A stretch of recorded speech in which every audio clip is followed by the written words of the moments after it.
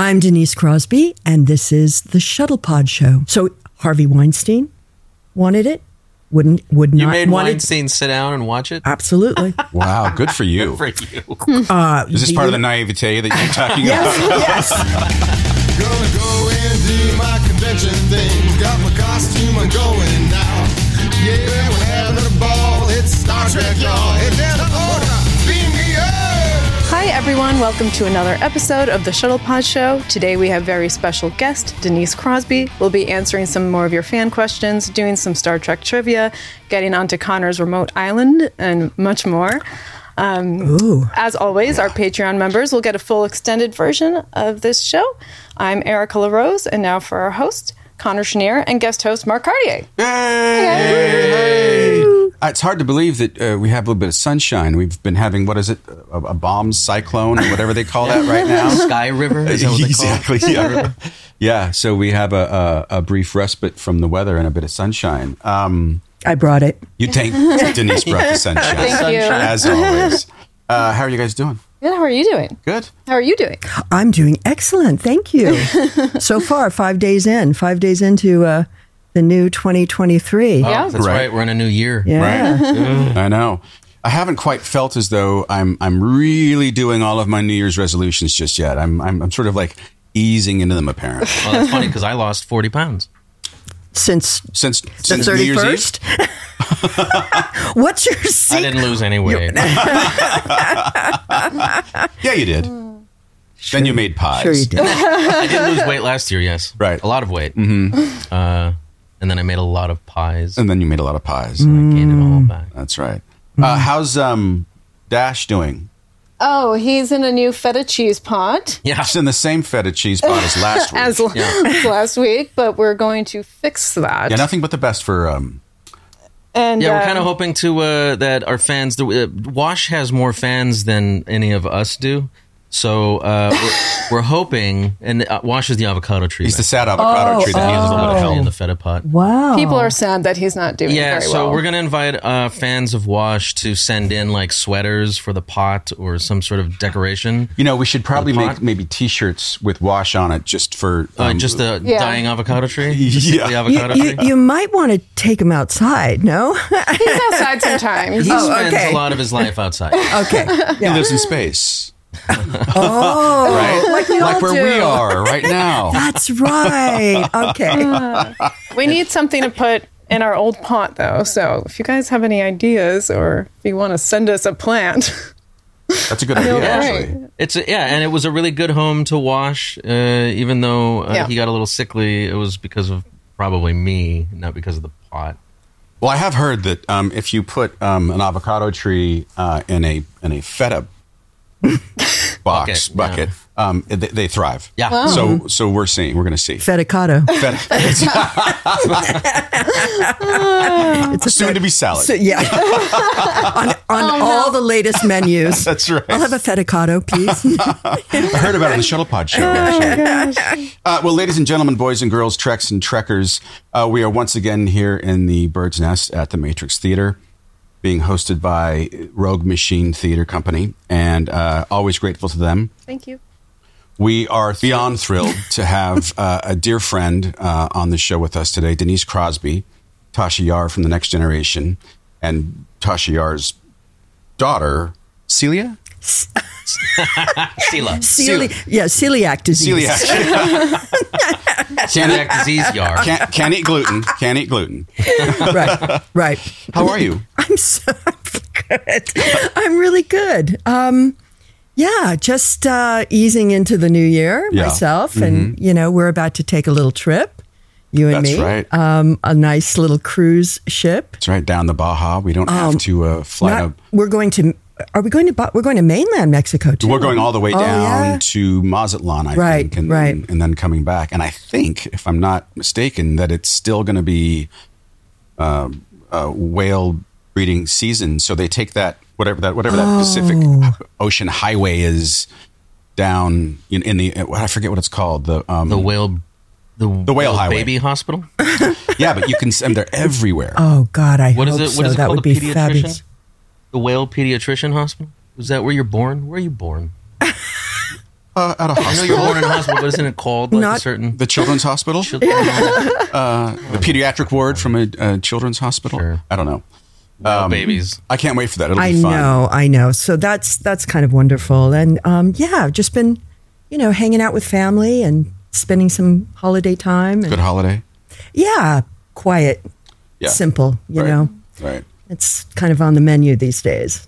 I totally agree. It's nice to also... We've had, oddly, in Southern California, a stretch of rain that I don't remember in at least a decade. Years. Yeah. Years. And it's nice to sort of like, curl up with a book. Yeah, or books, watch some movies. TV and have the rain I come got down. some new slippers for Christmas. Right? Yeah, I'm breaking them in. Comfort stuff. Uggs. Oh, nice. All cozy. I still need to get some. cozy. So you're a rare person in Los Angeles in that you come from here. I do. I was born in Hollywood. Weird. I know, Hollywood. Yeah. At the original Cedars. Speaking of where people, it was Cedars of Lebanon. Where? What? Really? Yeah, and you know where it was on Fountain, which now is the Scientology building. Oh, The blue big one? blue one. the big blue. I did not know that. I was know born in that building. Wow. Wow. You were either born there or a Hollywood Presbyterian. I mean, those were the two hospitals. Which is like 2 blocks away from there. Yeah. Wow. That's like sort of hospital village. You Yeah. know, there's children's, there's Kaiser. Right. Yeah, Presbyterian. Right. Yeah, all right there. So did you you grew up in Hollywood? I did. Yeah. Where? So kind of in the, I think my mother's first place was on La Mirada, just off of Vine Street. We lived in this cool studio apartment that Dennis Hopper lived in one apartment, and Johnny Cash had just gotten out of jail and was living in another apartment. And then we moved on Cahuenga into like a little guest house from a very old, funky little guest house. It was just she and I for the first 5 years. Yeah. So she was, working hard, trying to make a living with a brand new newborn. Sure. A new little Denise. How early on were you interested in acting or theater or anything like that? So I think I was always playing around with it, like in even as early as elementary school. I remember narrating the Christmas play. Oh, fun. Okay, Very cool. so like you had all the singers, all the chorus on risers in the auditorium, and they were singing The Little Drummer Boy, and they were singing, Silent Night, and I off to the side in a kind of faux living room setting, Good evening, ladies and gentlemen. Welcome to Vine Street Elementary's Christmas pageant. And I had to narrate. I had to introduce each song, and then I had to recite "'Twas the Night Before Christmas." Oh my God! I had to memorize that. So that was my first monologue. As a kid. Yes, as a kid. Ugh, I couldn't memorize that as an adult. I probably still know it, but I won't bore you. We're not. Of course, I went through a rebellious period where it was my family trade. Obviously my grandfather, was Bing Crosby. And so there was a lot of assumptions that I would go into that, and it was like, oh no, I'm going to be anything but that. I'm going to be so not that. Right. So I went through my punk rock, Laurie Anderson, phase Right. of learning music. I thought I'd be, a classical musician or something. Really? Yeah, I was studying classical guitar and classical flute. Oh. Yeah. I mean, that went over real well in my household. I was still, living at home, and I had a stepfather by then, and he was just, what did we do? At least it wasn't drums. Yeah. But you've told me some stories about, and I imagine this is before you really kind of got into the business, or maybe not. Like, you had a sort of a bohemian sense to yourself, and you would pick up and take off to Mexico. Yes. And just sort of live. Yeah, I went through that period of as a young girl trying to find myself, and so I lived on a organic farm in Malibu for a year, in a little shack with my boyfriend, and that was after we came back from Mexico. Yes, we took off. So yeah, I told you that story. We bonkers. We got a VW. Quintessential. You got a bus. We got a VW bus. How cool! Gutted it, rebuilt the cabinets, put a bed in it. Got enough supplies, books, art, crayons and pastels and 2 dogs and the 3 of us, and we were headed to Costa Rica, an island off of your boyfriend, and who's the third person? My friend Dave, and 2 dogs. Oh. And we took off, and we really weren't coming home back. Yeah, our intention. We got into a really bad car accident that precipitated coming back. So, and then you went back. And then I had to leave. 1 dog died a couple days after the accident, but 1 dog because of the accident. Yeah, I'm pretty sure. I don't know. The ambulance came to get us. We had flipped the car.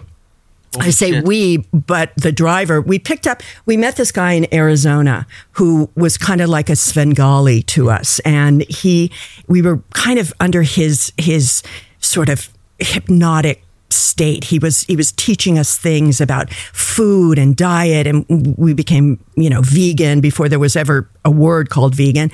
And we were kind of entranced by this guy. He had this charisma, and he said, we invited him to come along with us. So he was driving, and I was sleeping in the passenger seat, and my boyfriend and Dave were in the back asleep. And the driver fell asleep. This guy we had picked up, and the van flipped head over, back over front, and I was knocked out, and I woke to being curled up like a snake in the, how you sit high in a VW bus, and you have like this footwell, and I was curled up on my side, and it was night, and the only thing that was illuminated was the parking lights of the bus, so it had this eerie golden glow. I thought I was dead in the middle of nowhere. In the middle of nowhere of the Sonora Desert. And the driver had been thrown, out of the car. Everybody was thrown out of the car, except me. Except for you. Except me. The dogs were scattered. I had no idea where they were. My boyfriend had been thrown through the double doors along with my friend Dave. They were somewhere across the highway. And the driver had a broken leg and cracked pelvis, so he couldn't move. And he had been calling our names for hours, thinking we were dead. Oh, God. Oh, geez. Wow. And finally, I came to. I started yelling. Dave and Ralph, my boyfriend, came stumbling out of nowhere. All of Dave's teeth were gone. Ralph had a broken clavicle and a big gaping hole in his back. And we all I remember laying down. We laid flat in the sand of the Sonora Desert. And we were alive, but we didn't really know how bad it was. And dawn started to break, and a family started driving down the road and sees this wreckage. Our car was total. It's amazing anybody lived. And stopped, and they come running out. We don't speak any Spanish. They don't speak any English. But somehow we communicate. They said I could understand they were going to the city, and they would send an ambulance, and they did. And that's what happened. So the ambulance finally got to us. We all got into 2 ambulances. The dogs. The family said they would take the dogs. Okay. And gave us their address. Okay. Because we couldn't take the dogs. Yeah. And they were absolutely, they were they were angels. This was in Arizona, or this was in Mexico? This was in Mexico, in Sonora. People are nicer in Mexico. Yeah. Than they are here. Yeah. That's true. It was astounding. So one dog died. One I had to leave there so I could bring my boyfriend back whose spleen had burst. Oh, God. But we didn't know it then. So he and I took a bus from Hermosillo to San Diego and hitchhiked from San Diego to LA. With a burst spleen. So your bus did it the bus drove was off the road into a power pole, into a tree, like it just flipped. It just went off the passenger side wheels went off the highway and it flipped it. And so it sounds like either the pilot or finale of a great TV show. Well, I'm writing this because I don't know what I'm going to do with it. It's really it's kind of a testament to that time in the 70s. And, just imagine no cell phones, and there's a kind of, period of freedom and exuberance in a way. And that desire to go out and not be boxed in by the way you have been raised or this city or, all of that. And all of us were going through that period in our life. We were. And it's different now. One, you could feel as though, you know what? We're going to get a bus. We're going to go to Mexico and disappear. Mm-hmm. I don't think people can do that anymore. No, and we're going to read Lao Tzu, and we're going to read, mystical books. We're going to dig deep down into our psyches. We're going to take hallucinogenics. We're going to trip out right to get back closer. Yeah. Now it's funny because I'm starting to read about all the medical uses that people are discovering with psilocybin. They're using, dosing or microdosing. Mm-hmm. And, it's even not acid. Surprising. Yeah. It's not surprising that this can unlock, certain things and dimensions. I'm not, all of a sudden I'm sitting here promoting. Wait a minute, my acid is just coming on. Yeah, hang on. Exactly. Give me 1 second. Yeah, second. Right. This is going to get really good. Are you real? Are you real? Who brought a gnome? Who brought the gnome in? Connor, you're melting, okay? So did that create a change in you after having that experience? You're how old? I was 18.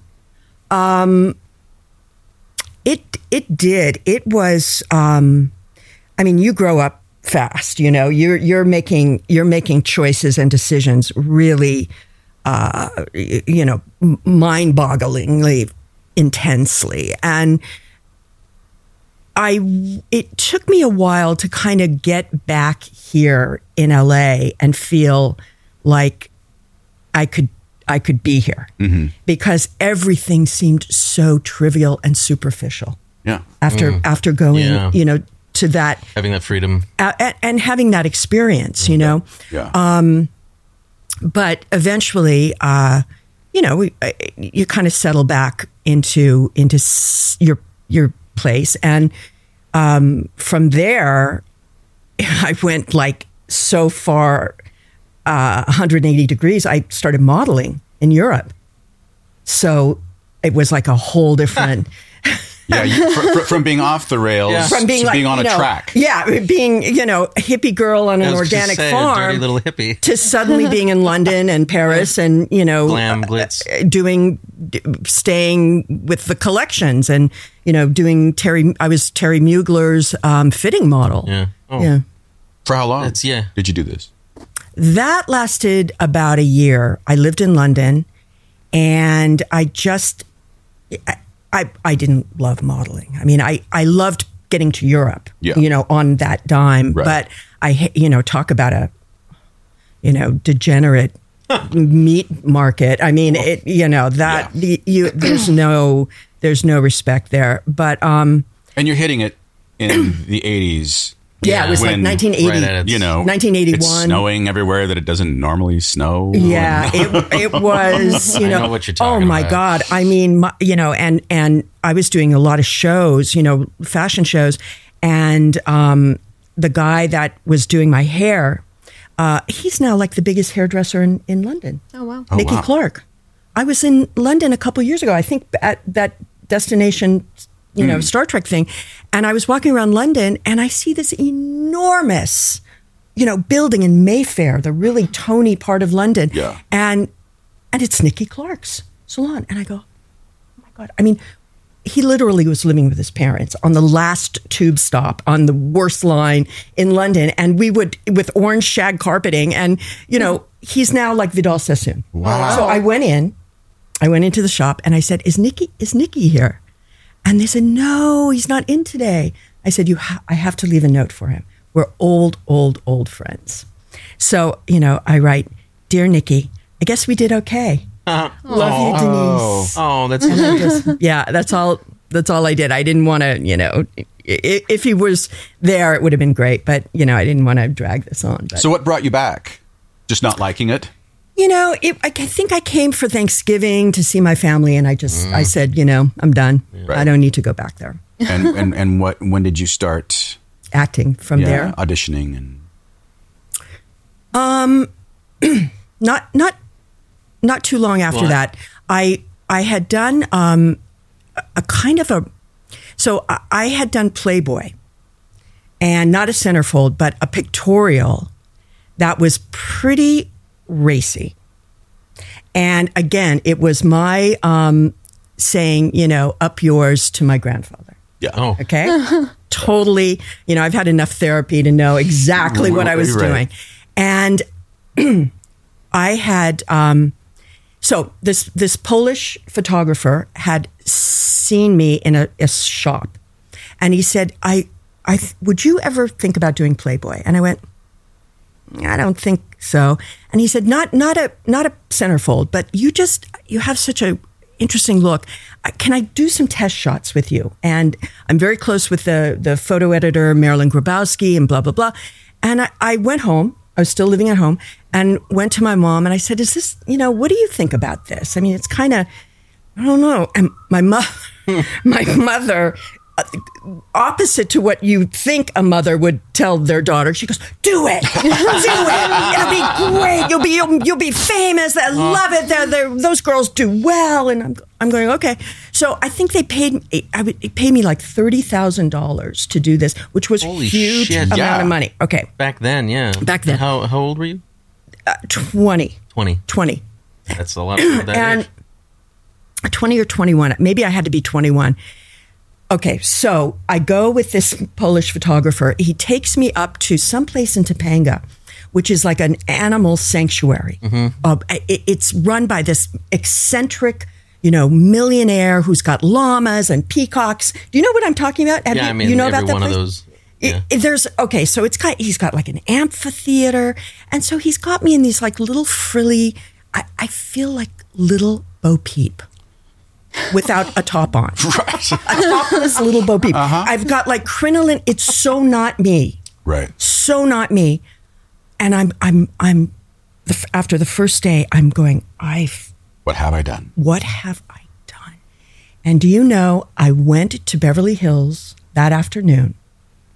I walked into Vidal Sassoon's without an appointment, without knowing anyone.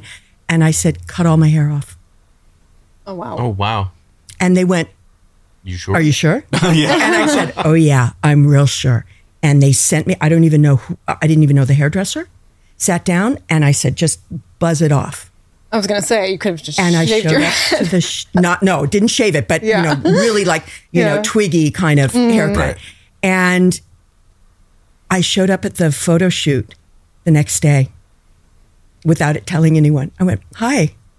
And they went, What did you do? What did you do? And I said, I just like it. And the photographer went nuts. He said, well, we're done. We can't do this. I said, it's okay. I didn't like what you were doing with me. He said, well, we got to go to the Playboy building on Sunset. I got to show you to the photo editor, Marilyn. We go into this woman's office. She's like the buck stops there. All things Hefner. She takes one look at me why aren't you shooting? And she goes, Hef will never go for that. Hef will never go for that. There's no girls that look like you in the magazine. And remember, this is like 1980, 81, where, hair for days and big glossy lips. And I look like a boy, at that point. And there was a photographer there who had just come back from Europe named Philip Dixon. And he was one of their star photographers. His girlfriend was now a big cover model in Paris. And he looked at me. He happened to just be there taking a meeting, but he stayed. And he goes, no, wait a minute. I like the way she looks. And Marilyn goes, but Philip, this is not going to work in the magazine. He goes, tell you what, let's do some test shots. We'll show him to Hef, and if he likes it, we'll do a photo shoot. Yeah. We did some test shots, and they printed the test shots. We never even went further. Never went back. No. In that big, building on Sunset, Philip had a studio. We did some looks, some tests, and that's what they ran with. What we were going to do, oddly enough, we were going to go down to Mexico, and we were going to do these like kind of animal-like beach shots on rocks and very feline-like thing. That was his whole idea.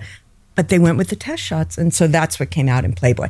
This is a long way back to where I started acting. Okay. Well, I was going to say, did it do anything for you? So I'm in Playboy. I get a call. I'm still living with my mom, and I get a call, and it's Tony Howard. So she's a huge casting director. She tracked me through the magazine. They gave her my home number. Because, that's what you do. Right. That's what they did. Well, obviously, it was Lynn Stallmaster and Tony Howard. They were partners, and they were the biggest casting people in town. She calls me up and she said, this is Tony Howard. I'm a casting director. I'm casting a movie of the week for television called The Diary of a Teenage Hitchhiker. And would you want to read for it? Oh, wow. Yeah. And I went, sure. Sounds like me. Yeah. So, I was that girl. Let me tell you a story about Mexico. Yeah. They had already Charlene Tilton. Remember Charlene Tilton? Oh, yeah, Dallas. She was the lead. And so they wanted to cast her friends, her besties. So anyway, I went into Tony Howard's office, never been to a casting person in my life, handed me a script, never seen a script before. She said, go take a look at this. This is the part. When you want to come back in and read for me, come back in. And I left, looked at it, called her up. I said, okay, I'm ready. Came back in, and she said, here's the thing, though. Charlene Tilton has been cast as the lead, so they can't cast any of her friends over 5'4". She was very tiny. But I like you. And if you study for some time, if you really want to do this, I'm going to write down 3 names of acting teachers. They're all good. You go check them out and study for a while, work on your craft, and I'll help you get an agent. Oh, wow. Wow. Yeah, and that's when that's how it began. Did you feel, I always wonder what it's like for someone what the feeling that you had when you did your first audition. Did you feel like something sort of went, and I got it? Or did you feel like you had needed to learn more? Or did you have some intrinsic sense of what you were doing? Or did you not know well enough to even identify it? Yeah. I didn't have like a eureka moment, for sure. That would come in as I started to work in class. Once I started to work on, really good theater pieces and scripts and plays, and felt the power that an actor can feel on stage. Right. I went. Yeah. And succeeding in something that's a little more difficult than, I don't mean this pejoratively, but being the hippie hitchhiker. Right. Right. Exactly. Yeah. I can't remember that script at all or that moment, but she was spot on with the 3 teachers. She pointed me in the right direction. And I started first with, she wrote John Lenn, Joan Darling, and Milton Katselas. And I ended up with Milton for 10 years. Oh, wow. Right. And that's he's a legend. That class I was in was extraordinary. What technique did he use? So he had been with Lee Strasberg in New York. And so it was a lot of what Lee was doing with method, and what Stella Adler would do with analysis, script analysis. Mm-hmm. And he would then try to kind of simplify it. Lee, the thing with Lee is very he would intellectualize a lot. Very, very smart man. And a lot of stuff would get complicated. Milton found a way to sort of put that through a filter that actors could just, grab it and make it work right then. And, simple choices, but, always the moments, truth, talking, listening, that kind of stuff. The secrets. Cool. No, exactly. Yeah. If you can do that, my God, it seems so easy, right? Mm-hmm. It's so hard to do. Yeah. Yeah, exactly. So you do that you're here with him for 10 years. So you're working while studying. Yes. Starting to get work, starting to get, a couple guest things, working. I think the movie 48 Hours was one of the first things I did. Right. Yeah. Starting to get work, doing theater. Modeling's gone. Modeling's gone. Yeah. Modeling's gone. Yeah. Still with the short hair? Yeah. I just, it would go a little bit longer, but I would just come back to it. It was sort of like, and then of course with Star Trek, it stayed. You had like the best hair. So you start, do you get any like recurring roles that you can start to sort of understand and sense what it's like to carry on a character for more than one episode? Yeah, I did a couple pilots. I love talking about the pilots. Yeah. Oh, pilots. Did you have any great ones that went absolutely nowhere? My first pilot, it was a futuristic Three Musketeers where guns were outlawed, but the bad guys had guns. You can see why that didn't go anywhere. Wow. Wait, so the show was about sword guys going to gunfights? Basically. Oh. Yeah. Aww. And it was sad. That's fair. Yeah, we're right, yeah. They're outlawed, but so are the outlaws. I did one pilot called The Family Martinez, and it was way ahead of its time. It was like a Latin family. Tommy Chong was one of the producers on it. And I was the prosecutor, and the public defender was that was always up against me was Robert Beltran. No way. Yeah. So he and I were always at it with each other, in the legal drama, but it was a sitcom. So we were just at it, and we end up, of course, falling in love somewhere down the line. Sure. So yeah, but it was way ahead of its time in the sense that, it was just a full-on Latin cast and granny and mother and, a couple sisters. Did it see episodes or was it just the pilot? Just the pilot. Yeah. And then how does TNG come into your life? So TNG, I did a movie called Miracle Mile, and it was a really cool indie film. With let's see, Mare Winningham and Anthony Edwards were the leads, and it was there was an indie company called Hemdale that was David Hemmings and John Daly, and this was when indie films were just starting to make headway. Right. It went to Sundance and blah blah blah. It was a really cool film, and that's when the audition came for TNG. Now, let's go back to 1986. And TV wasn't like where you aspired to be. No. Yeah. So when I had my audition, my sides for TNG, I remember being in the makeup trailer on Miracle Mile and hiding them.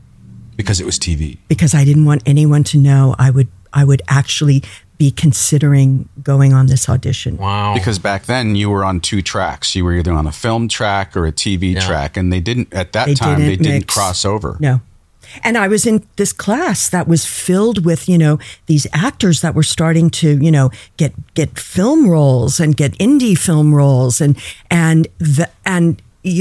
TV was where you kind of like did your shitty work. You paid your rent. Yeah. Yeah. Times have changed. Right. Yeah. Amazing, right? Yeah.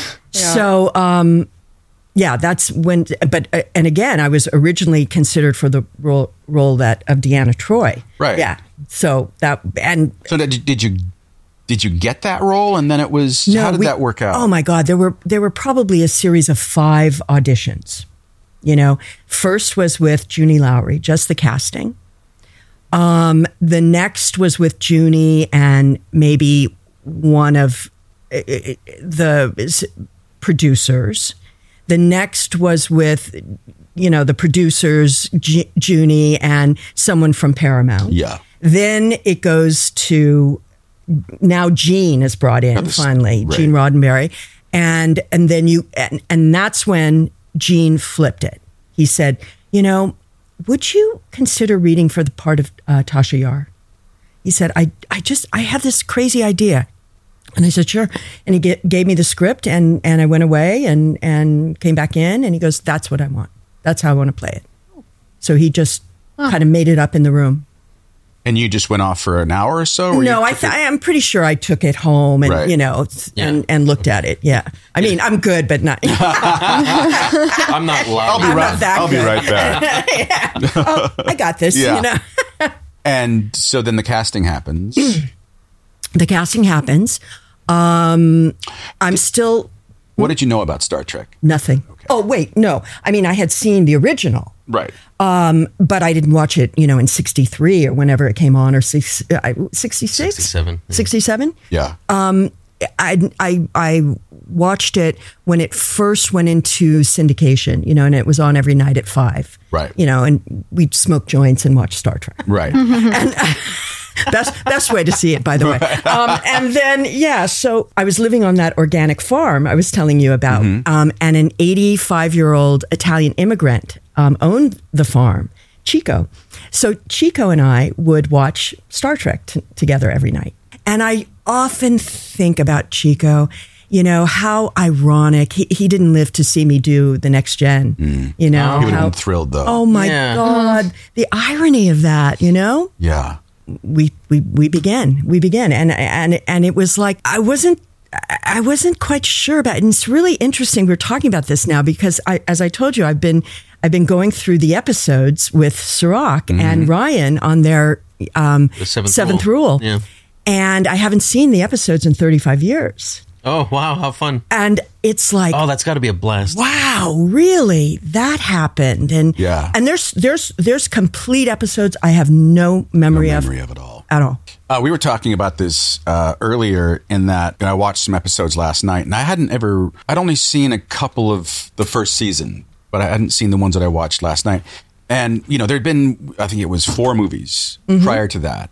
And it seemed as though, and you referenced this, it seemed as though they were styling it to be like the original series, at least in the first season or the first couple of seasons. Yeah, you had those sort of like opaque backgrounds that were just like a curtain and the rocks. And that's because Gene was still present. Gene was still running the show. And a lot of the people that worked on the original series were in the Next Generation, were working behind the scenes. The costume, especially that costumer, all kinds of producers. And Gene felt very strongly and like a continuity. Proprietary, about the original show. Yeah. And that's what he wanted. He just wanted that look. He wanted that style. He wanted that template. Right. And that's what he was going for. And it didn't change, really, I think, until, maybe Michael Piller came on. Until he passed. Yeah. Yeah. And what was it like to work with him? Was he there? Oh, yeah. He was really present. Oh, yeah. And he was lovely. He was just a cuddly, just giant, of a man, and very supportive, very there for any questions, not judgmental. He really believed that, he was handing these parts to us, and now it was for us to take it. And how did you feel with the cast initially? Were you all gelling really quickly? It's a lot of work. You have to on some level. I mean, look, that was 26 episodes a season. Yeah. We didn't have a sense of place at Paramount. We had these kind of shabby, disgusting trailers. Mm-hmm. We were sort of like the, stepchildren, right. and there was no food. I used to steal food from the set of Cheers. Did you really? Don't tell them. No. They were like, you should have seen their craft service table. Sure. You can imagine. It was like lobster. Right. When you're the king of the campus. Yeah, exactly. So, we had tomato slices and cremora, on our craft service table. And, the hours are brutal, and you're just slogging it out with each other, and you really have each other's back. That's, I used to get the unit production manager, if we were going into overtime, which we inevitably always did, right. knocking on my trailer door and saying, listen, we have only one more shot to do to get. Okay, would you waive your overtime?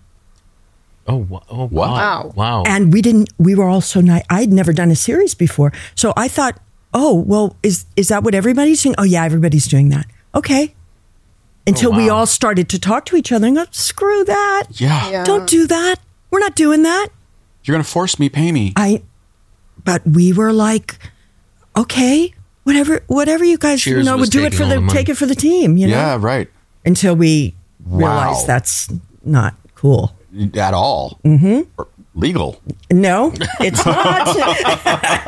Oh, there were so many. Oh my God. I can only tell you, stuff there's no way you could get away with the stuff we did on that show. Oh my God. First of all, when we'd go to an away planet, all those missions, they'd pump in this like noxious smoke that was, I don't know what it was, oil based. Some oil based. And we were all deathly ill, either with diarrhea or bronchitis or both. Oh my God. Until we had a SAG rep come to the set and say, you cannot do this again, to the producers. That smoke is not going to happen, or we're going to cite you and shut this place down. So they had to change whatever that is, to make it poison gas. They had to stop using poison gas. And use some healthy toxins, right. Mineral oil. Yeah, right. I mean, it was you could feel it on your skin. That's terrible. I had a fight scene in episode the most ridiculous episode, Code of Honor, where I have to fight the king's wife. Sure you do. Okay, we beam down. Yes. It's an all black planet. Yes, I was going to say. And the king speaks like, oh, I want the white woman, to be mine. So you must defend. You must fight my wife, and whoever wins, I will marry. Yeah. And I'm looking at the rest of everyone, and I'm going, guys, this will never get on the air. Right. We can't be doing this. And we keep going and we keep going. So, Tasha Yar has to fight this wife on what looks like a jungle gym. Yeah. It's made of neon fluorescent tubes, glass tubes. We're up on these risers, and we've got stunt coordinators teaching us the move. You'll go here, I'll go here, you go here. Well, the girl that I'm doing, the actress that I'm fighting, missteps and knee-jerk reaction, reaches for a glass tube, breaks. Now you have that neon gas flowing, and a shard goes in my eye. Oh, for F. Oh, now, who stages a fight sequence on glass neon tubes? Honestly, I'm thinking to myself right now, who's the producer going like, Yeah, that's a good idea. That's another good idea. Mm-hmm. Right. I got a whole notebook of them right here. Oh, my God. I'm telling you, there is stuff. You scratch your head. There's no way. No way. Right. And so what happened to your eye? I went, they take me to the doctor. Shooting stops for me. They go on to, something else. The eye doctor looks, flushes it out. Thank God, nothing.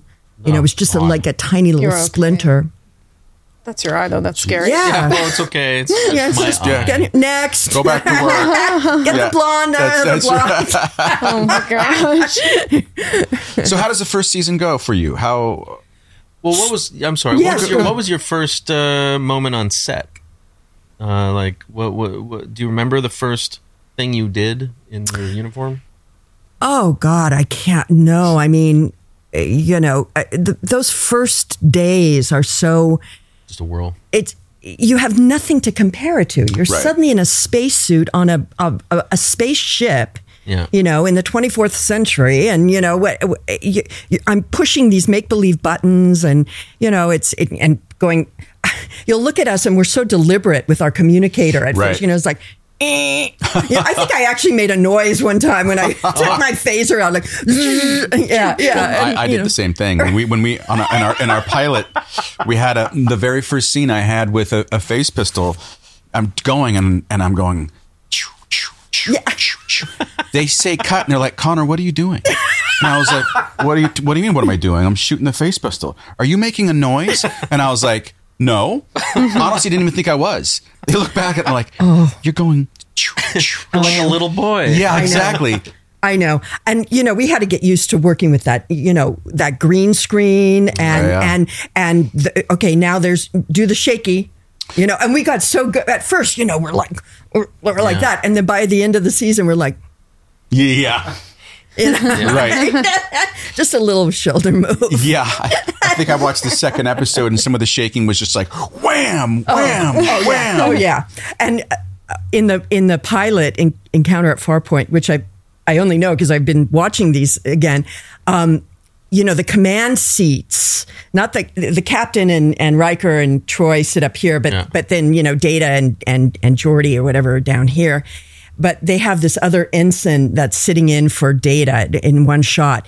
And the seats were like these deep bucket seats. Yeah. And the ensign is like this. Right. Yeah. Right. And like we're fighting a battle, And he's like, okay, Captain, yeah, I get this. And I'm thinking, wow, you might have to sit up for a second. No, I saw that and I was like, what? They look like recliners. Exactly. Or like, Mustang bucket seats or something from like muscle cars. Angled. Yeah.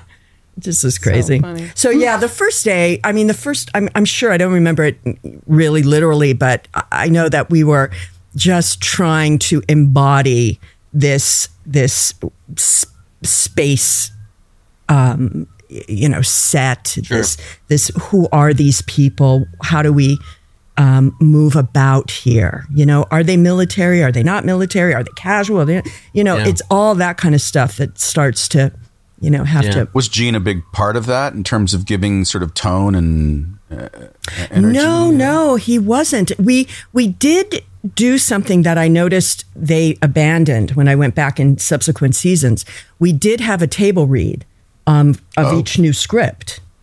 So lunch would be called in, sandwiches or something in some conference room at Paramount, and we'd all sit there and go page by page and just ask questions. Gene was always there. Rick Berman was always there. And, that was really helpful. Oh, I'm sure. Yeah. We never did that. No, I don't understand, because I've done it on many other shows. Right. Usually they always have a table read and they're so helpful. So helpful. It to just provide breaks the ice. Context for your character, too. Context and it's an icebreaker. Dominic tells stories about he'll say some line, and now that he's rewatching the series Enterprise all these years later, he's like, "Oh, I never would have said it that way if I'd have known that that's what the episode was about." Right, it just happened to work. And for guest actors too. Yeah. I mean, you may have an idea about what you're doing, but my God, especially on your show when it was coming back, and what's a Klingon like now? Yeah. What's a Romulan like now? Right. What's anybody doing now? And so helpful. Absolutely. Yeah, and I you would see the guest actors just their eyes would go, start twirling. Because I remember working with Chris McDonald when I did Yesterday's Enterprise. He pulled me aside and he goes, how do you do this? And he's a tremendous actor, I said, I don't know. You just kind of lock in. You guys are great in that episode. Oh, God. Thank you. I love Chris. We had just immediate chemistry, and he just was delightful. He made me laugh. We broke up a scene that we weren't even in because we were laughing. We were laughing in the background, and it was like a page like this for Patrick. Oh, and he covered for me. We were like fixing the machine. We were down, fixing the ship in some way. And the two captains are having this really serious, long monologue. Yeah. And Chris looks at me, and I look at him, and I just go, and I start fake coughing. And Chris goes, "Oh God, I'm sorry. Can somebody get her some water?" Like we totally covered for me. Patrick just like, I'm working here. Well, that's the Federation is losing to the Klingons speech that he has. That's that episode, by the way. Yesterday's Enterprise is not only is it one of the best Next Generation episodes, it's on my list one of the best of all of Star Trek, all of the series, and quite possibly one of the best television episodes I've ever seen. That episode has stuck with me since I was a little boy in northern Minnesota. It's so good. Yeah, it's fantastic. You're so sweet. Yeah, it's absolutely my favorite. I mean, I always make the joke I had to die to get off, get a good episode. Right. Well, so let's get into some of this. Your year on season 1, and what leads up to where it ends for you. So. The first season, the writing was up and down, really. It's awkward. It's like a fourth season of the original series. Yeah. We were talking about okay. That. So it's not compelling. A lot of episodes are going by where I am literally standing on that horseshoe bridge saying nothing. I have no dialogue. I have no contribution for the whole episode? For the whole episode. If I do anything, it's aye, Captain. And I used to make a joke. Why don't you guys just do my legs, like do a mock-up, and just keep the camera low? You're on Patrick here, and it'll look like my legs are in the back, and I can go home. Right. And they're, Denise. I go, I am actually that's a really good idea. Right. And, I was just getting increasingly frustrated and worried that this was going to be what it was for 6 years. Right. And again, remember the 80s, and TV is, where you go to die, and you're seeing your death. And it's not like, exactly. And it's not like I'm making, $500,000 an episode, $400,000 an episode. We weren't paid very well at all. I mean, compared, my God. And, so, there's all the factors that would make you stay in something, or you kind of go, well, look, I got a mortgage to pay. I've got kids to raise. I've got, I don't have the luxury of that. Right. I didn't have any of that. So it was like, and then it was a series of talking to the other cast members, talking to the producers, writers, trying to get some sense of where are they going with this? Mm-hmm. I mean, they had, just too many characters, and I thought it was going to be multiple storylines. Right. Because that's what TV was moving into. You had Hill Street Blues and stuff doing that for the first time. Right. That were doing ABC stories. And I thought that's what it was going to be. Finally, when Gene and I talked, he said, it's not going to be that way. It's going to involve the captain, the first officer, and Data. That's what the show is going to focus on. And whatever planet we go to visit. That's because they were the new Kirk. That was what he wanted. That's the model he was using. It worked for him. He said, "I don't want you to leave, but I understand your frustration, And he was the only reason why I could leave, because he had total control of the show. And to let me out of a, ironclad contract like that. Right, because they could have sued you. They could have said no. They could have said no. Number one, or yes, they could have sued me. They could have even said, well, great, you can't work for the next 6 years. All of that. Yeah, they've got you over a barrel. Yeah, you signed. Were you in for the whole series? Oh yeah. Wow. Yeah, because but Gene had control.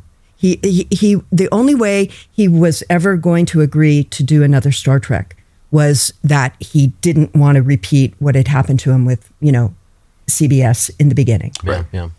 Canceled then, all the control, the thing. He said, I have complete autonomy.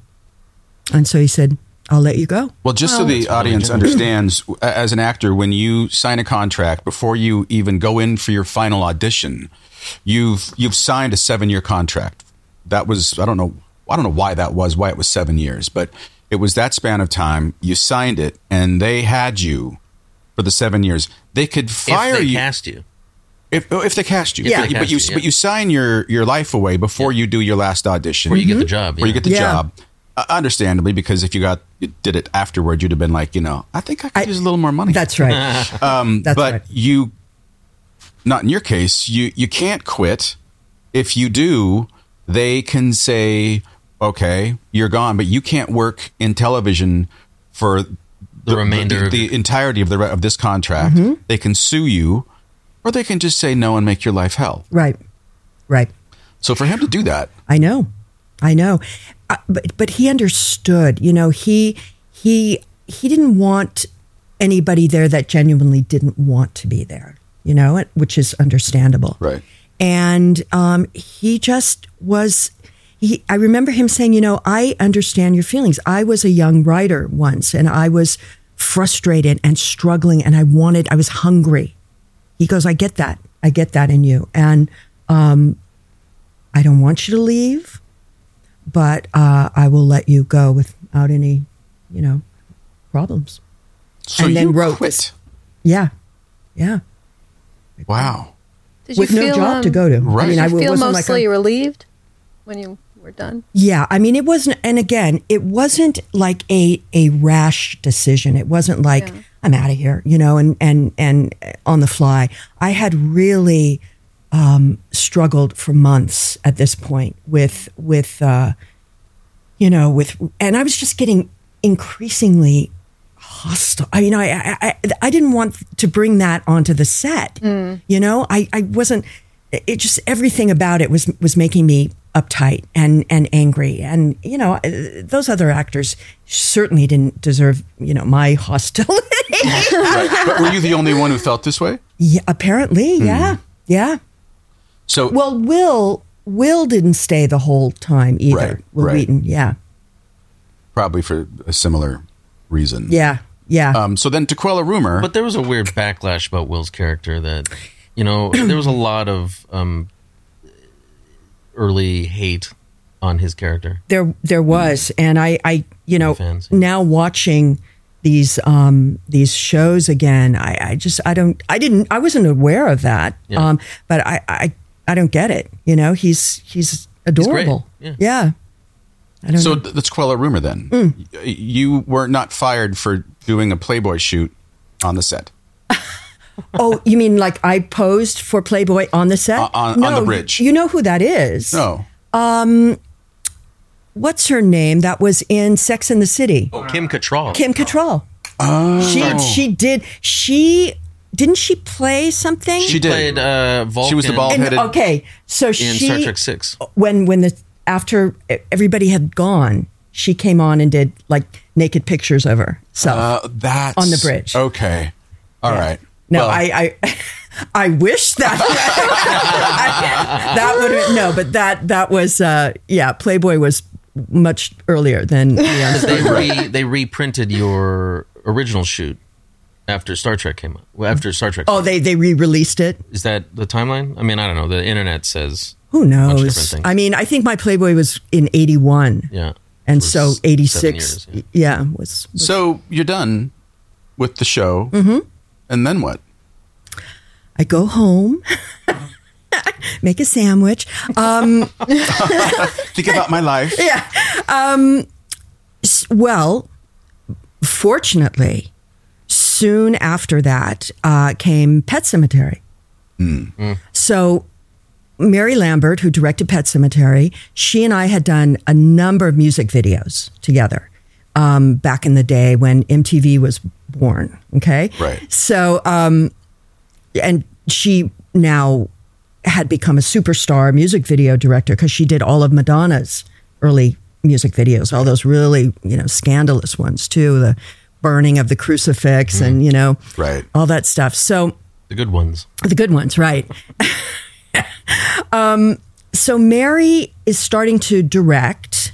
She's made one other film called Siesta, which is a really pretty cool film with Miles Davis doing the soundtrack. And she gets this film. And she had always said to me, we've got to do a movie together. We've got to do a movie together. And I can count on one hand the people who've actually come through. Right. That have said that and done it. And she did. And so back at Paramount, I have to screen test for Pet Sematary. Right. Yeah. So that happened like fairly soon after I left. Maybe so a year when later. you went back to Paramount, did you still have to go get food from the set of Cheers?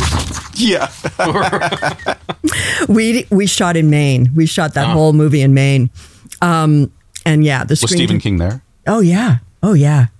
He was great. We had like 2 weeks of rehearsal. So it was just Mary, myself, Dale Midkiff, who plays my husband, Fred Gwynn, and Stephen before we shot. So we'd meet in like a little, conference room, and Stephen was great. He just, again, that like Gene said, he wrote, I brought my Pet Sematary book for him to sign, and he wrote, you are Rachel Creed, and Rachel Creed is you. Love, Stephen. Oh, still have it? Oh, yeah. Oh, yeah. Wow. Yeah. I'm just forgetting. I did a movie right before Pet Sematary. So, like, the first job I did after I left Star Trek was something called Tennessee Nights, and with Julian Sands. And we were down in Nashville, doing that. Because why I'm thinking of it as I was reading Pet Sematary while I was in Nashville, working on Tennessee Nights, and it was this old, historic hotel, and Minnesota Fats, the great pool player, lived pool shark. in the hotel. This is in Memphis? Is it Memphis? Maybe it's Memphis. It's Memphis. In the Peabody? Yes. Where the Ducks? Yes. Thank you. Not Nashville, Memphis. Minnesota Fats was living in that hotel. So it had so many weird nooks and crannies. Okay. So I'm reading Pet Sematary, and it's like a kind of windy night. And suddenly my closet door goes, like that. I threw that book across the room. I was terrified in that hotel. There you go. So the Peabody is famous. There was a very wealthy woman who had a penthouse there at the top, and she had pet ducks. Loved them so much. And there were always, I believe, 9, maybe 8. But she had the other penthouse where the ducks lived. Oh, God. And then every day at 5 o'clock, the concierge would trot the ducks down in a line, go swim in the little pool. It's become a whole thing. On the elevator? They had their own elevator. Oh, for fun. And the ducks would just go along. The ducks can swim for a while and then hike back up. And their ducks are still there, right? And they keep 8 or 9, whatever it is. They keep the same number that this... I don't know who the lady was, but just one of those funny sort of Southern charming weird things. Absolutely. Gothic. Yeah, Gothic. Totally. Mm-hmm. Did you, were you like, I'm done with television? Gosh, I didn't really, no, I was always open to, a good part, a good role. I was soon after I left offered Babylon 5, and I turned it down. Were you worried about being pigeonholed in the sci-fi world. That's crossed my mind. I think I was, and to some degree. I thought, the character of Tasha Yar was this, formidable, strong, female, and that's I couldn't get any other parts, that weren't like, I couldn't get the disheveled, needy, traumatized role, right. Yeah. Well, Nana talked about this when we had her on, and she was saying, just the very description of her character was such a, she's like, oh, heck yes, I want to do this. Yeah. Because, otherwise, what did she say? She said, like, if I've got blonde hair, I'm getting murdered. If I've got dark hair, I'm the murderer. Oh. Really sort of just pigeonholed in your sex alone. Did Nana mention the show that she and I did together before Star Trek? Mm-mm. No. Oh, there was it was a TV show. I think it was called Uhura. Could that be right? Uhura. Oh, I saw it on IMDb. Yeah. Is it? Yeah. Oh, yeah. Okay. So I think Pat Morita was the star. He played a detective, and Nana and I are the guests. I'm the baddie. She's the good girl. Oh my God. And I think I have an affair with her husband. And we want to get her. We want to get rid of her. Right. The husband and I plot to get rid of the wife, which is Nana. God. Right. And so Nana and I just adored each other. We just, immediately adored each other. And so cut to many, many years later, and we would see each other occasionally on auditions. We'd once in a while read for the same role, and we always adored each other. And I remember she turned me on to Chanel makeup, Chanel base.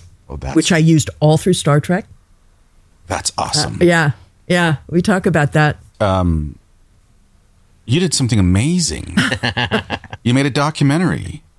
You've made 2 Trekkies. What? How? Why?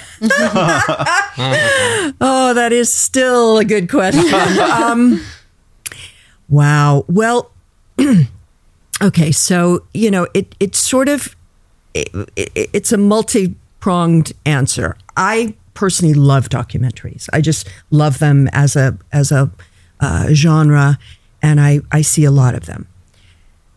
Roger Nygard, who directed Trekkies, my partner, I acted in his first feature film. He directed, another Minnesota boy, called High Strung, and we remained friends. So we would periodically see each other and have lunch. And we were having lunch one day, and I had just come back from a con. And he was fascinated. He goes, "So what is this con thing? What do you do? And what's it like?" And I was trying to walk him through it. And I said, "I just can't believe no one has really made a documentary about this. It's just got so much there. People always want to know, what are Star Trek fans like? Like, don't they creep you out, or do they live in the basement, or what is it about Star? Why would they do that? Why would they get together in these things? Why? People that are more fascinated by that, they could care less about the show. I have friends who've never seen an episode of Star Trek, right? But they love Trekkies and they love the whole thing. So I said to Roger, I just can't believe no one's made a documentary. And he said, "Why don't we make a documentary?" I said, "We don't know how to make a documentary." "What do you mean we make a documentary?" He goes, "It can't be that hard." And I said, well I don't know about that. And he goes, "Look, I'm working on a script right now with an indie company called Neo Motion Pictures. They've got an editing machine right there. I know a camera guy. I know a sound guy. You and I, let's find a convention. Is any coming up?" And there was a charity convention that was always held at the airport Hilton for the Actors Fund. Oh. This was, I'm trying to think of the gentleman that did it. He had done, I think he had played in one of the original series features. Mm-hmm. It was coming up. I said, and Roger said, "Listen, we'll go for the weekend. We'll ask some questions. We'll hit the ground running. We'll film. we'll look and see. We'll look at it and see if we have anything. Yeah. If we do, we'll keep going. Yeah. We'll keep going. So I said, great, I can get us into the con. And that was our very first day of shooting at the Hilton. And by chance, almost all of the original cast was there. Oh, wow. So because I could go up to George or Walter or Nichelle and Jimmy, the only two that weren't there were Leonard and Bill. Everybody else was there. Harris and our sound guy each had their own equipment, and everybody agreed. We made a deal with them that if we make this documentary and we sell it, we'll pay you your salary and a half if you agree to do this for free right now. Oh. And they did. Oh, wow. And we did. Good. Once we sold it, we paid them, So did you get all of the characters who wind up fleshing out Trekkies from there? So what we did, genius on Roger's part, he got some fan sites on the internet and put out a couple of emails saying, we're making a documentary about Star Trek fans. If you think you have an interesting story, we'd like to hear from you. So people from all over started responding, and we started to pick a few, and we sort of predicated it on whether I was invited. Like if I was invited to a con in Des Moines, I would cash in my ticket. I would get our crew tickets for pretty much the same. And we would go to that person. If they lived near Des Moines, we'd go see them. Oh. So we started to be able to tease out these people. Right. We heard about, Barbara Adams, who went to the Whitewater Jury in her Star Trek uniform. I mean, that was all over the news. So we said, we got to go to see her. Contacted her. And she said, oh, yeah, I would love to talk to you. And heard about this dentist in Florida whose practice was completely tricked out. Right. Like, welcomed us there. The young man with the truck. Oh, God. So Gabriel Kerner, the 14-year-old, we did meet him at the Hilton. You did. I spotted him, and I said, we got to have a kid. We got to have a kid. And he had that, the detail, everything, and his articulation and his seriousness. And Gabriel now has ended up doing effects. Yeah. Yeah, for all kinds of I've stuff. met him several times. Oh, yeah, good. Okay. Yeah. Did you run into any issues with licensing? Much to my shock, the word Trekkies hadn't been copywritten. Really? Amazing, right? But they never tried to shut you down. Nobody got in your way. I'm telling you, we did something. We just had luck on our side because, for instance, the opening of Trekkies, I am on the Paramount lot. Hi, I'm Denise Crosby. I'm standing in front of the Gene Roddenberry building, and what a phenomenon this has become. And we're on the lot. Nobody shoots on the lot. It's impossible to shoot on the lot. Okay, right. My husband Ken was in an acting class years ago with Sherry Lansing, who was the president of Paramount at that time. Ken goes, I'm going to call Sherry. I go, what? What do you mean you're going to call Sherry? He goes, so what? Let's just see what happens. I'm going to call her. I'm going to call Sherry Lansing's office and said, hi, it gets her assistant. This is Ken Silk. I'm an old friend of Sherry's. Is she around? And she said, no, she's in a meeting. What is this about? Well, my wife, Denise Crosby, she was on Star Trek. I shot at the, Paramount lot, and she wants to do a little promo for a documentary she's making. She wants to shoot in front of the Roddenberry building. And the woman goes, sure, fine. Oh, right there. Well, Roger and I walked onto the lot. Yeah. Just like that. Just like that. Just like that. We had a pass waiting for us. awesome. So for all of you out there, if you want to shoot on the Paramount lot, just call a random secretary or assistant or receptionist. I think she ran it by Sherry, and Sherry, but it all comes down to who you know, right? Yeah, right. Always. So how was it received? Well, what we were again, I love that we're talking about this because just last night I finished 4 chapters and Roger's written a new book about how to make a documentary. Oh. And he's dedicated 4 chapters to what we went through with Trekkies. Very cool. He took detailed, copious notes, which I wasn't aware of. He has every date, who we spoke to, how many months went by before we got a deal. Right. I mean, it was mind blowing to just walk through all that again. So the movie was really well received. Our biggest concern was striking the right tone. Yeah. We were walking a very fine tightrope. Well, they weren't, they were made fun of. And which was exactly what we didn't want to do. Right. What our intention was to let the fans tell their story. Now, you're making a movie, so you're going to seek out interesting fans. Yes. You don't want the boring whatever. So where is that line? And Roger was editing, and while he was putting together rough cuts, we were showing to people like Richard Arnold, different people who were, embedded in fandom. Yeah. Like, is this going to work? Is this okay? Does this look like we're making fun? Are we making fun of them? Yeah, so we were coherent of that the whole way through. Look, there's going to be, I'm sure people that feel otherwise. That I know some of my fellow castmates who refused to be in it. Right. Who just said, why you're making fun of these people? I said, no, I'm not making fun of them, Right.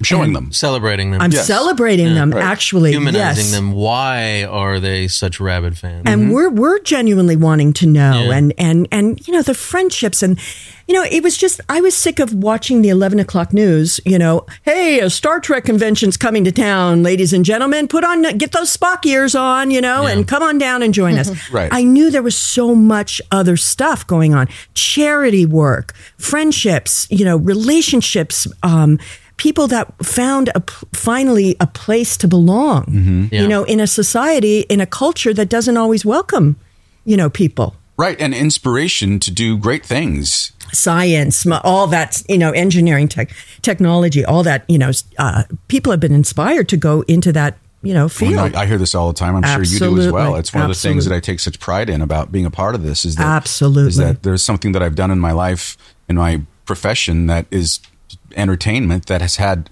direct, profound, lasting impact on people's lives. Isn't that's amazing? It is. It's so much bigger than us, the sum of our parts. The whole is so much greater. Yeah.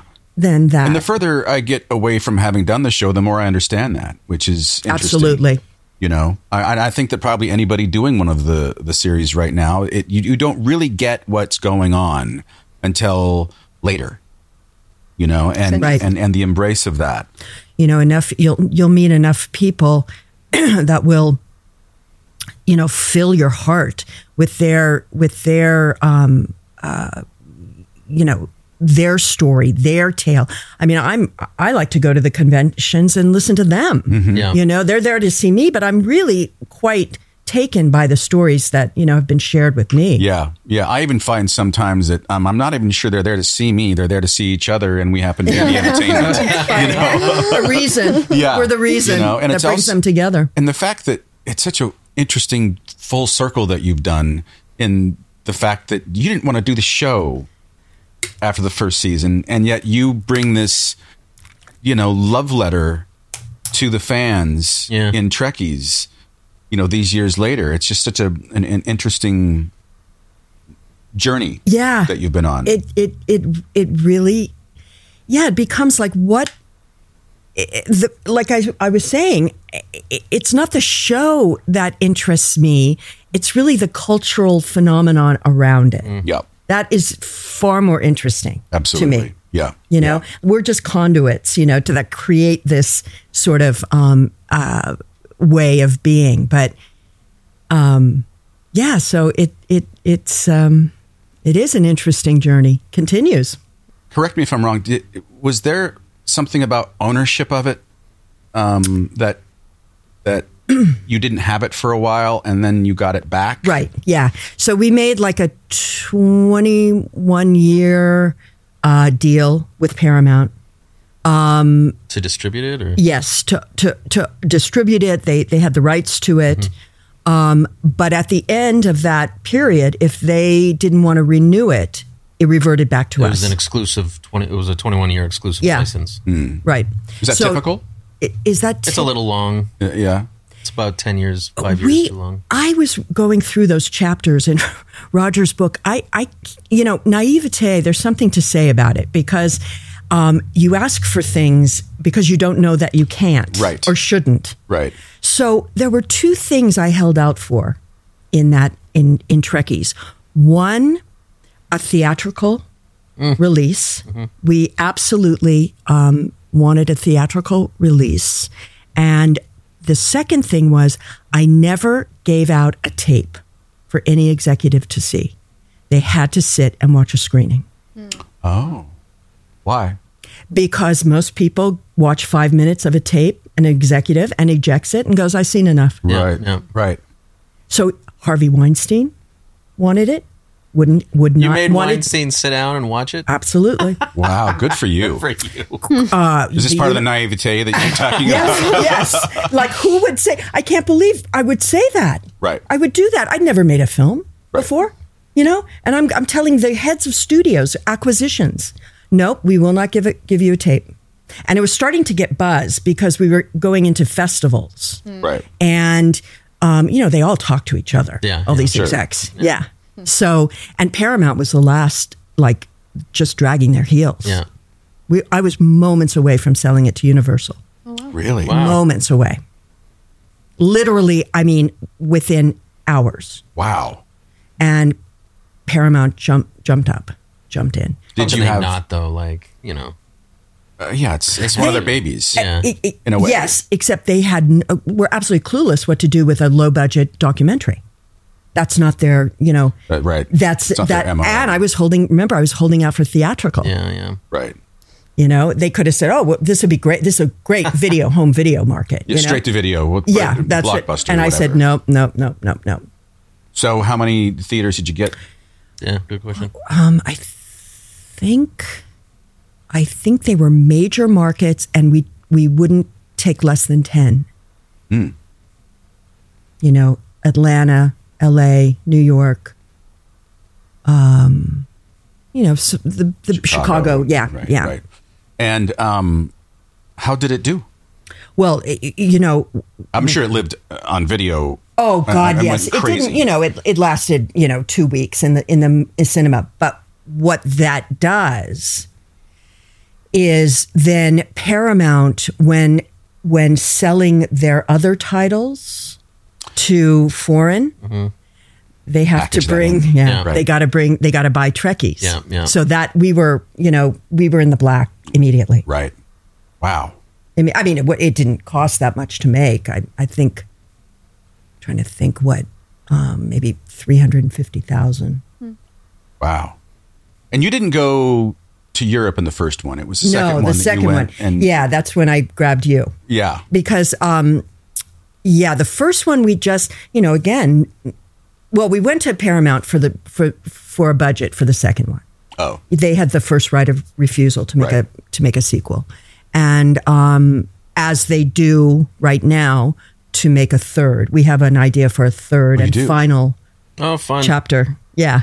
Yeah, because it's changed so much, already. Yeah. And you'll be in it. Yeah. You'll be in it too. it is interesting too because you'll be in it too. Thank you. When you did Trekkies, it was all sort of like, what do they call us? They call us legacy, apparently. Legacy Trek. The golden age of Trek and whatever. And we were on it was starting to slide a little bit in terms of hitting its apex and fandom and how we got canceled, and then it was fallow for a minute, and then now it's exploded. How many are on TV right now? Five. There's right? Discovery, there's Strange New Worlds, there's Prodigy, there's Lower Decks. Lower Decks. Yeah. It's it's well, and of course you have Paramount Plus now. So they need product. Mm-hmm. They need product. And Star Trek is their money machine. Yeah, it kept Paramount alive for quite a while, I heard. You know, in the dark days of them making crap movies. Oh, Makes sense. Oh, yeah. You know, Star Trek, they owe a lot to it. They do, and I hope they realize it. I think they probably do now. I would imagine. Should we go to some fan questions? Yeah, that would be awesome. Let's do Are it. you ready? Cool. All right. Our first fan question, is from Thomas Labanick from Patreon. How did it come about for you to join the Suits cast, and what was your experience like? Oh, Suits. It was fabulous. That was just so much fun to kind of bring it home. You know, that was the ninth and final season. And I just got to kick some butt in that role. I mean, she was just formidable. I think she was called a master something, some kind of master. And that character was just so rich. You know, it's sometimes hard to walk onto a set that these guys have been together so long, you know, for so long, and what they've gone through, you know, with Meghan Markle and, you know, all this stuff. And I just didn't know what, plus I'm playing, you know, a baddie. I'm just who breaks them. And they were just, bring it, girl. We're here for you. And it was perfection. Well, that's actually really interesting because, like, what was it like going back to the Next Generation after all those years where they had congealed in a certain way? Yeah, it was. Well, you know, there were like 4 or 5 times I came back. You know, so in the third season, and that took me completely by surprise. I never thought I would see that coming. You know, so it was joyful. It was Pardon? They just called you up one day and said, we have a script. Rick Berman called me at home, you know, and I thought, what do you mean Tasha's alive? And you know, and no, she's not. She died. She is not. I played her, you know, and I thought, oh God, it's not going to be some dream sequence, you know. Right. And they said, no, it's a really good script, and sent me the script, and it was amazing. And I said, great, let's do it. But on that show, on yesterday's Enterprise, you know, most of my stuff is with Chris McDonald, and I'm not really interacting with any of the other actors except for Whoopi Goldberg, except Whoopi, which I was so happy to work with, and Patrick. Yeah. So that was a little bit. I felt, you know, a little detached from the show in that way. Mm-hmm. Then I come back as Sela, you know, as the Romulan, and your own daughter, my own daughter, and that was a trip. You know, I was just, you know, solidly trying to differentiate the two as an actor, and of course I'm playing with Leonard Nimoy, and that's very interesting and it's amazing. Yeah, I know. The very last episode, All Good Things, that I felt very disconnected at that point. It was like they were speaking kind of a shorthand language that I didn't know the language, you know? Right. And that's understandable. And I never felt like, I didn't know how everyone felt about me leaving. Yeah. I mean, really. Mm-hmm. I'm sure they had conversations that I just wasn't privy to. I would imagine. Yeah, right. I know, and others I feel cleaner with, you know, and in that regard than some. But I just always felt like, are they liking me coming back? Does this push buttons for them? I think all of the above. Right. All of the above. Right. Which makes sense. Yeah. Absolutely. It's a grind. It's like fighting a war, being in a show like that for that many years. Right. Yeah, and I remember once somebody saying to my son, she goes, I can't believe your mother was only on this show 1 year. And look at the legacy. Look at this. Yeah. Yeah. And my son's like, well, whatever. We were just talking about That's my mom. That's my mom. She what? I don't know. Yeah, but we were talking about that before you walked in. It was like your character was only there for a year, but the legacy that character carried through that show and on is so out of proportion from the time that you were actually physically there. It's really it's impressive, and it's a testament to you and sweetie. the fans of the show who recognize what's great and what's not. As we were talking about earlier, how the distance now that you get from it, you begin to see it in a different way. And I think that I see how this character could really resonated with a lot of young women. Yeah. Oh, yeah. And you don't get it when you're doing it. Right. One of our Patreon members who got so excited when we announced that you were coming on the show, Kelly Harper, was basically, I'll paraphrase it, but she said that she was so excited about your character and how strong you were that she made her parents get her a haircut to look like you when she was a kid. If only she knew. Now she will. Right. Okay, next question is from David Pick from Patreon. Any good memories of guest starring on the X-Files? Oh, wow. These are good. These are walking me through memory lane. The X-Files. So yeah, it was a really cool show. I loved Chris Carter, who created it. Really cool guy, really smart. It was an odd time to be there for me. Only that Gillian Anderson and David Duchovny were not speaking to each other. Oh. It was one of those very tense, filled sets, and it was palpable. Yeah. And very uncomfortable, I remember. Chris was great, on the other hand. And I knew David a little bit because he had there was a Showtime series many, many years ago called The Red Shoe Diaries. Yes. And he was the narrator. He did the pilot. It was kind of his, so our paths crossed. I did 2 episodes of The Red Shoe Diaries. So we kind of knew each other, but Was that the Zalman King? Zalman King. Dominic did one of those. Did he really? Yeah. Mm-hmm. Oh my God. They were a trip. Oh, God. They were a trip. That was just the dawn of Showtime. Right. I think it might have been the first One of series. the first series, Yes, yeah. if I'm not mistaken. Yeah, it was because, kind of edgy in the... Oh God. The one I did was so cool. It was called The Right to Remain Silent. I think it was the second episode. I play a cop who's obsessed with this guy at her gym. And she's gonna have him. And she gets in her patrol, she eyeballs him, and he gets in his Jag and drives off, and she's in her patrol car, but she's broken his taillight out with her billy club already. So she puts on her lights and pulls him over. Oh my God, brilliant. And she basically cuffs him and forces him to watch her strip. Wow. And I don't remember what but Zalman directed that one. Did Zalman direct I don't Dominic? know. I don't know. Zalman rode this guy like a maniac. He would scream at him. The guy it was so scary to be on that set. Zalman loved me, but just ran. And I used to look at this actor going, how are you taking this? And he just did. He just did. He just shut up and he just did what he said. Oof. It was like the worst director behavior you could ever imagine. Did he direct your other one as well? No, that was in Paris. I went to Paris to do that one. You poor thing. I know. Somebody, had to do the role.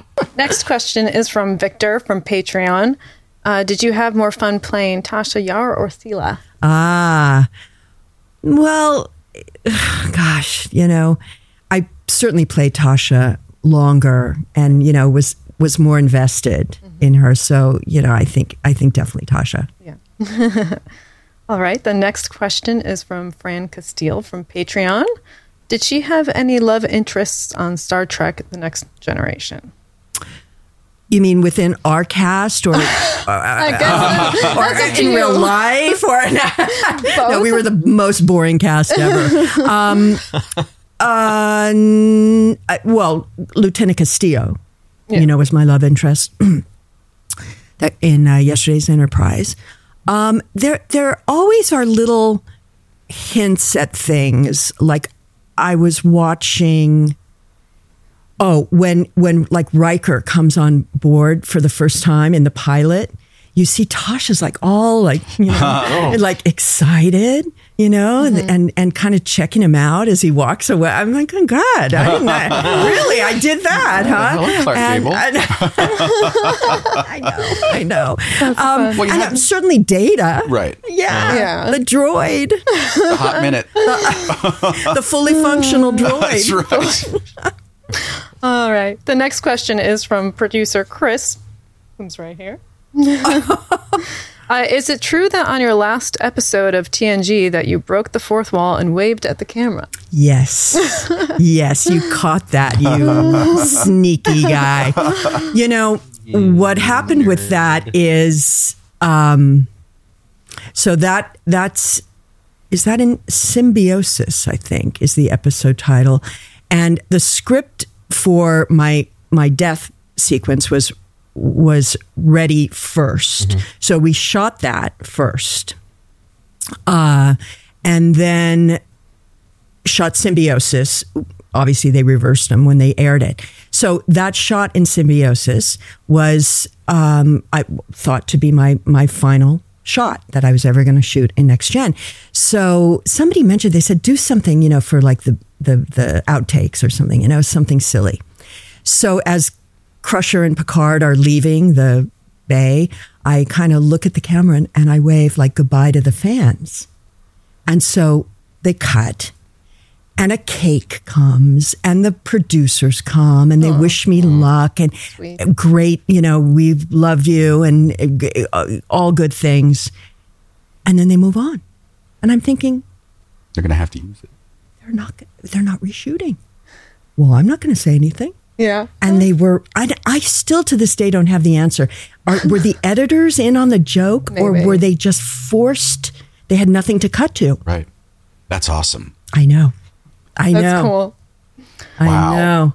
I totally just broke the fourth wall. That's really fun. I just watched you wave.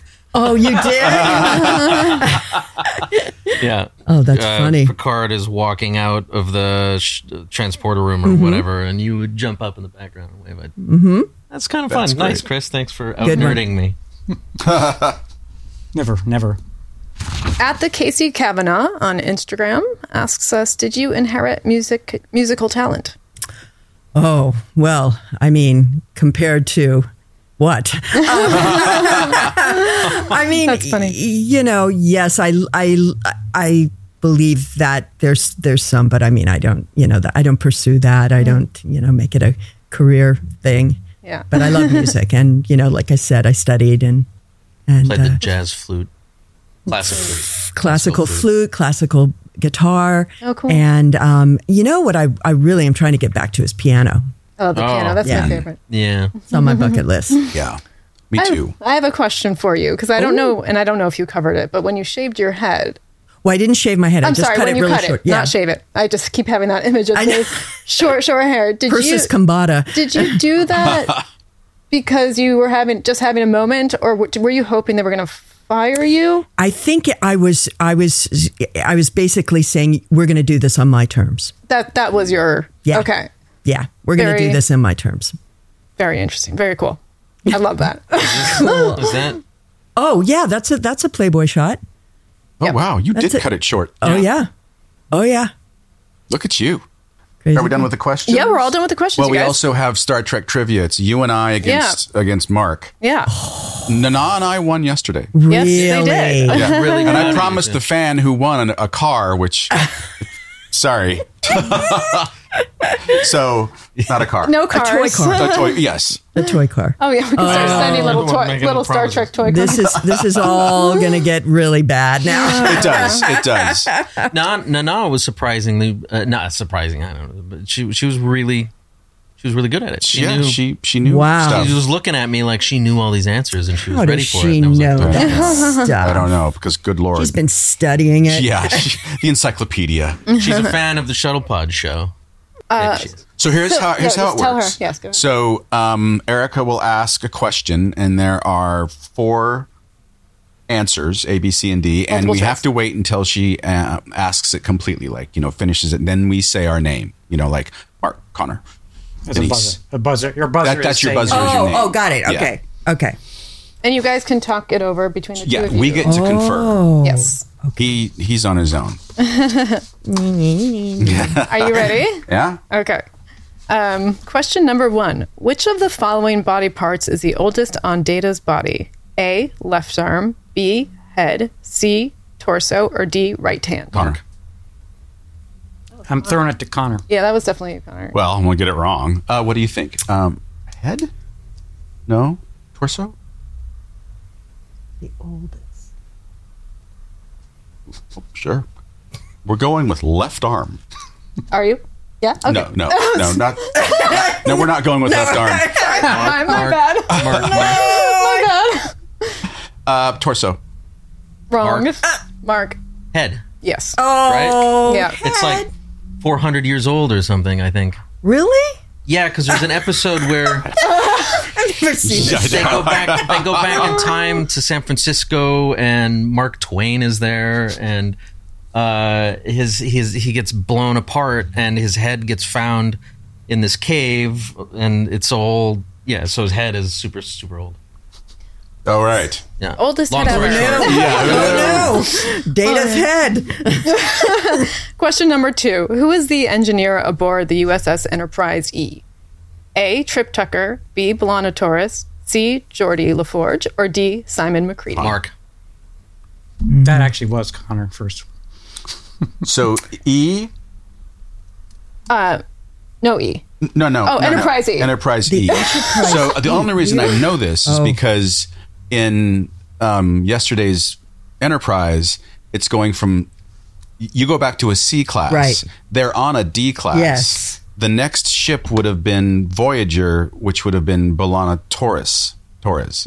Right? I mean, I think would have so. been Voyager in terms of the chronology. So you're saying B'Elanna Torres? Yep. Mark? Mark, the answer is Geordie LaForge. correct. Answer is C, Geordie LaForge. I'm sorry. The Enterprise E. So the Enterprise D gets blown up by a bunch of Klingon sisters. The Klingon sisters? And it's, what are they called? What are band? they called? Who are the Klingon sisters? The blah blah sisters. Oh, yeah. No, they get the Enterprise D gets blown up in Star Trek Generations, and Riker crashes the saucer section on the planet where Patrick Stewart and William Shatner are fighting Malcolm McDowell. And then the Enterprise E is in the rest of the Next Generation movies. Oh. Which Geordie LaForge is the chief engineer. Feels like a trick question. Jeez Louise. It just feels like a trick question. Oh, my goodness. We're doing great. Question number 3. In which season did Riker first appear with his beard? A, first, B, second, C, fourth, or D, never? Mark. I think that was Mark. Was it Mark? That was Mark. Yeah. 2. Season 2. Yes. B, second. I knew Second. that. I knew that. You knew that one? Me too. That's the only Darn. one. That's the only because one you're I working actually on knew. your beard, so you're obsessed with all things. That's right. Exactly. Question number 4. Q is responsible for introducing the crew of the Enterprise D to which race? A, Andorians, B, Borg, C, Dominion, or D, Bolians? Connor. Ooh. Borg? Did Q do that? It's the only one. That's all I got. No. Andorians? No, Andorians are in the original series. Yeah. No. What are they? The Dominions? The Dominions. Mark. Wrong.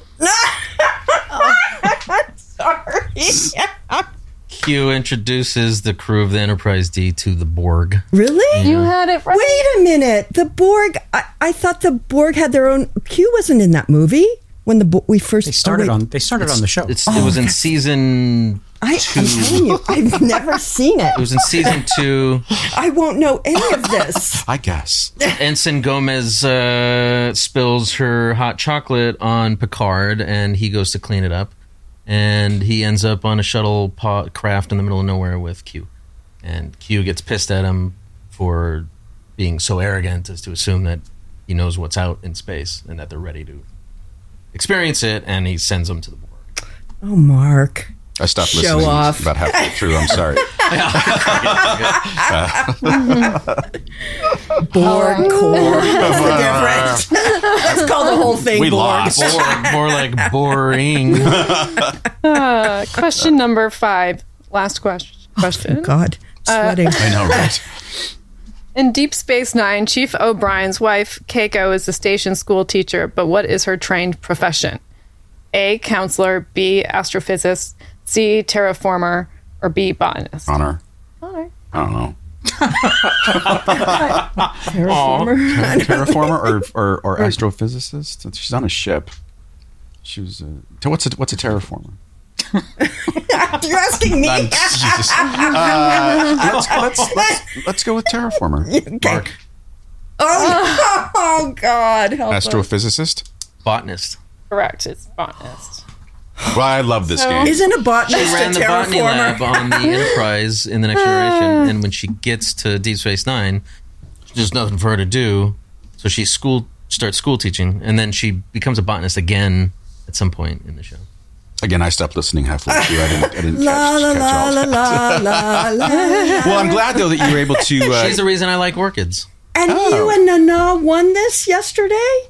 They did well. shockingly, I don't know how. It's not typical. No, that was the second time. Oh, Connor and Denise were playing for Slack Twaddle. Thank you, Slack Twaddle. Right. Slack Twaddle is one of our Patreon members. Thank you for being a great Patreon member. Thank you. Sorry. And I'm sorry. Yeah. Next, we're playing On a Deserted Island with Connor Trenier. Connor, you want to explain what we're doing? Yes. So you're not with me on the island.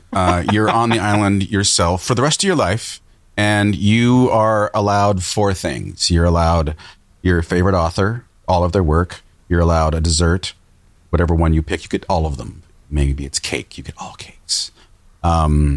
Your musician, you get all of their work, and your cuisine, French, Mexican, yada, yada, yada. So, who would be your author? Oh, my goodness. I mean, who comes to mind? Because I would have to be there for a long time, I would imagine. Have a Forever. Oh, Shakespeare. You can come with me now. We can be on the island together. Maybe you can be on the island with me. All right. So then, musician. Ooh, musician. I'm leaning towards like Carlos Jobim, Brazilian. I was All going of to say his work. whom? Carlos Jobim. Yeah, I don't know that. Yeah, I don't know who that is. Just beautiful listening, Yeah. classical Like Spanish, guitar? but yeah, bossa nova. Yeah. Okay, cool. Okay. I'm not sure we're going to be on the island anymore, but that's a great. You would? You think? I'll play my phone and you'll hear Okay. it. Now, what are we at? Dessert. Dessert. Oh, ice cream. We can be on the island together. And cuisine. Just one kind of cuisine forever and ever and ever. Yum, yum, yum. Well, boy, I know that if I said Italian, I'd be the size of a house. I'm gonna say Japanese. Oh. Yeah. That's a first. That's a Nice. Yeah. and it's also We're going to have a great time. And I'll be thin. Me Without too. the ice cream. I got to counter that ice cream. Yeah. Well, on this island, nobody gets Nobody fat. gets. Oh, No, okay. No. Well, why didn't you tell me that? Then pizza. Just pizza. Denise, this has been fantastic. Thank you so much for coming on. It I was is- so looking forward to this. Oh, Thank you, Denise. me too. I think we had some good stories. Yeah. You're Yeah. great. You Oh, do- we and do you have one more. Me? Oh God, what did I do? I did creamed nothing. us. I know. Oh, at We trivia? got goose egged. Sorry about that. That's all right. Connor does have a gift for you. Yes. We have No. Figured You remember? just to get ready for the cruise. You a bottle of Casamigos Blanco. Oh, my goodness. Thank You're you, welcome. precious. Yes, we have some history with this. Yes, we do. And we're going to Mexico That's right. this time. That's right. Danger, Will Robinson, danger. Yeah, well, thank you again. Thank you, sweetheart. That's so kind. Yay. So sweet. What a fun thing. Thank you. Oh, bless you. Bless you.